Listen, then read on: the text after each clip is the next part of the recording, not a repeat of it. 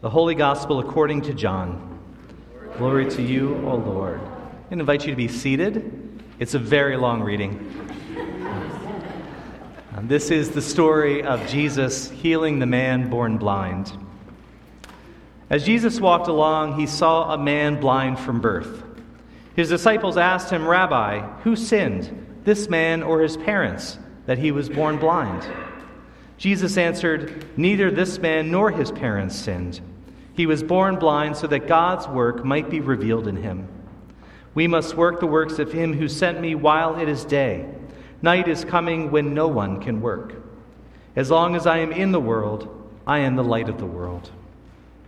When he had said this, he spat on the ground and made mud with the saliva and spread the mud on the man's eyes, saying to him, "Go wash in the pool of Siloam," which means sent. Then he went and washed and came back able to see. The neighbors and those who had seen him before as a beggar began to ask, Is this not the man who used to sit and beg?" Some were saying, "It is he." Others were saying, "No, but it is someone like him." He kept saying, "I am the man." But they kept asking him, How were your eyes opened?" He answered, "The man called Jesus made mud, spread it on my eyes, and said to me, 'Go to Siloam and wash.' Then I went and washed and received my sight." They said to him, "Where is he?" He said, "I do not know." They brought to the Pharisees the man who had been formerly blind. Now it was Sabbath day when Jesus made the mud and opened his eyes. Then the Pharisees also began to ask him how he had received his sight. He said to them, "He put mud on my eyes, then I washed, and now I see." Some of the Pharisees said, "This man is not from God, for he does not observe the Sabbath." But others said, "How can a man who is a sinner perform such signs?" And they were divided. So they said again to the blind man, "What do you say about him? It was your eyes he opened." He said, "He is a prophet." The Jews did not believe that he had been blind and had received his sight until they called the parents of the man who had received his sight and asked him, "Is this your son who you say was born blind? How then does he now see?" His parents answered, "We know that this is our son and that he was born blind, but we do not know how it is that he now sees, nor do we know who opened his eyes. Ask him, he is of age, he will speak for himself." His parents said this because they were afraid of the Jews, for the Jews had already agreed that anyone who confessed Jesus to be the Messiah would be put out of the synagogue. Therefore his parents said, "He is of age, ask him." So for a second time they called the man who had been blind, and they said to him, "Give glory to God. We know that this man is a sinner." He answered, "I do not know whether he is a sinner. One thing I do know, that though I was blind, now I see." They said to him, "What did he do to you? How did he open your eyes?" He answered them, "I have told you already, and you would not listen. Why do you want to hear it again? Do you also want to become his disciples?" Then they reviled him, saying, "You are his disciples, but we are disciples of Moses. We know that God has spoken through Moses, but as for this man, we do not know where he comes from." The man answered, "Here is an astonishing thing. You do not know where he comes from, and yet he opened my eyes. We know that God does not listen to sinners, but he does listen to one who worships him and obeys his will. Never since the world began has it been heard that anyone opened the eyes of a person born blind. If this man were not from God, he could do nothing." They answered him, "You were born entirely in sins, and you're trying to teach us?" And they drove him out. Jesus heard that they had driven him out, and when he found him, he said, "Do you believe in the Son of Man?" He answered, "And who is he, sir? Tell me, so that I may believe in him." Jesus said to him, "You have seen him, and the one speaking with you is he." He said, "Lord, I believe." And he worshipped him. Jesus said, "I came into this world for judgment, so that those who do not see may see, and those who do see may become blind." Some of the Pharisees near him heard this and said to him, "Surely we are not blind, are we?" Jesus said to them, "If you were blind, you would not have sin. But now that you say we see, your sin remains." The Gospel of the Lord. Praise to you, O Christ. Let us pray. Good and gracious God, we give thanks for this beautiful morning and for this journey of Lent and life that we are on together. We thank you for all the ways that you nourish us in our baptisms, at the communion table, in your word, and through one another. May we receive what you would have us to hear and be and do this day. In Jesus' name, amen. In my Bible, the title of our gospel reading for today is Healing of a Man Born Blind. But it might better be called Village Erupts into Religious Controversy. Because this story is just as much about the people in the village as it is the blind man himself, maybe even more so.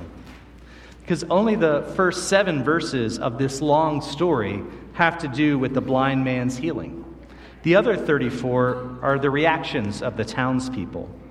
The healing itself is amazing, but the heart of the story is a great controversy that ensues. And it all begins when Jesus and the disciples come upon this man born blind. And the disciples ask Jesus whether he is blind because of his sin. A common belief at that time that one's compromised physical condition reflected an inner spiritual corruption. And Jesus tells them that the man is born blind so that God's work might be revealed in him. And then he spits on the ground and rubs mud into the blind man's eyes, tells him to go wash in the pool of water, and he does, and when he returns, he can see. He's healed. Then the neighbors enter the story. And you'll notice they don't celebrate his healing. They don't congratulate him, as you would think. Instead, they interrogate him. Are you the same guy that was begging on the street earlier today? How is it that you can see? Where is the man who did this? There was no wonder, no joy, no celebration, only suspicion, alarm, apprehension, and the pursuit of cold, hard facts.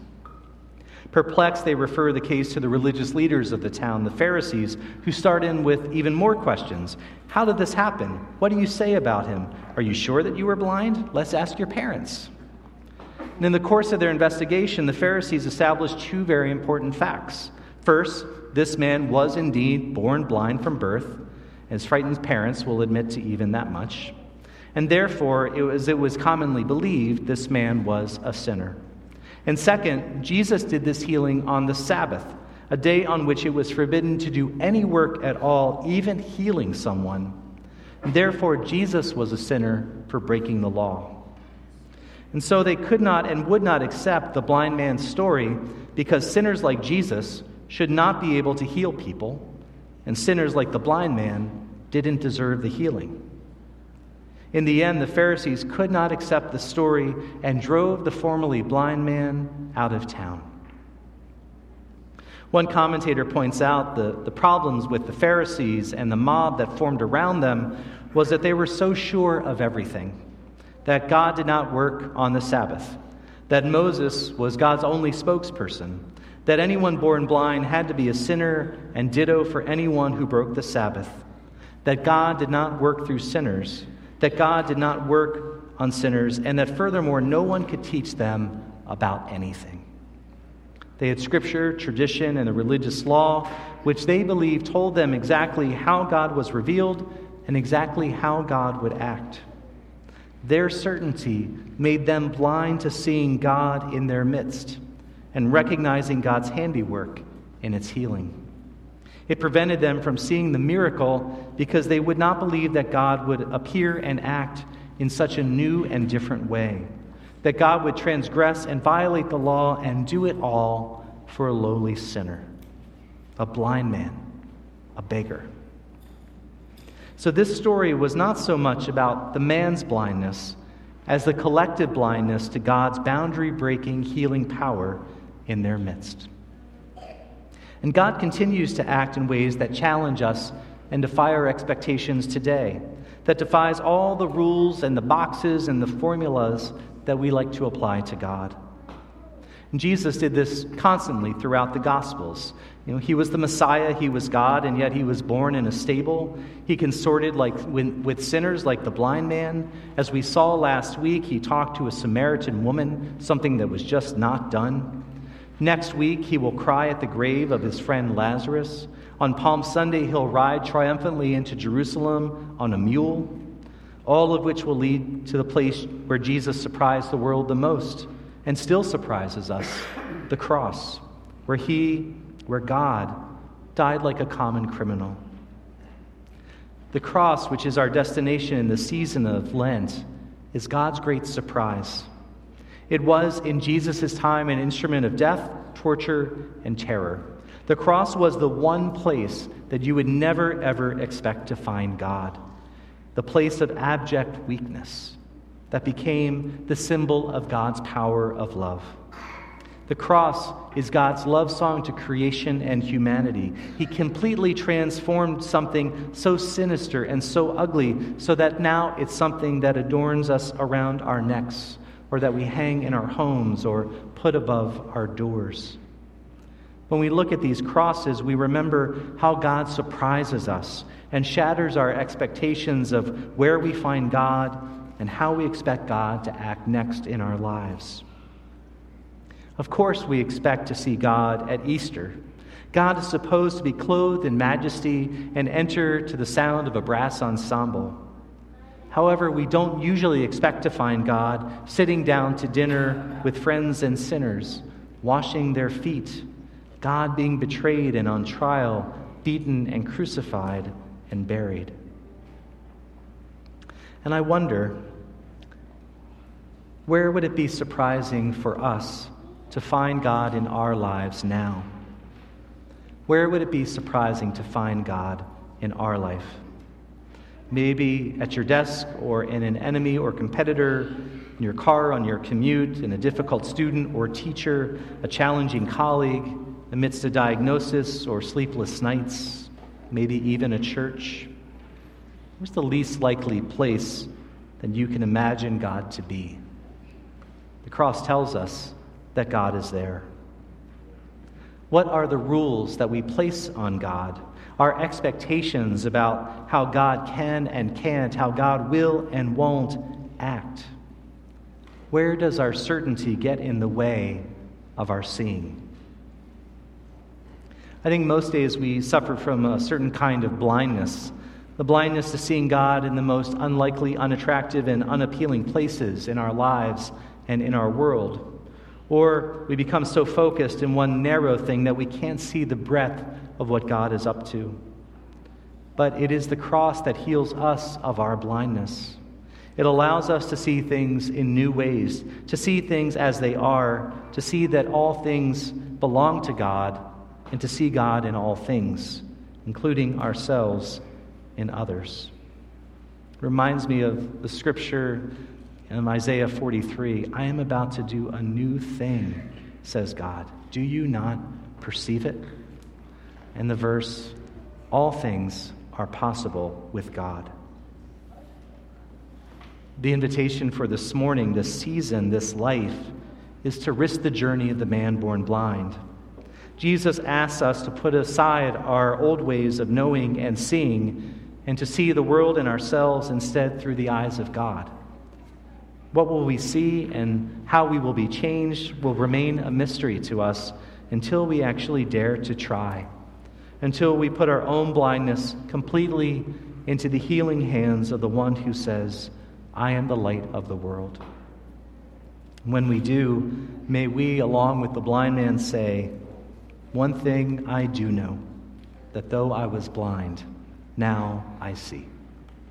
Amen.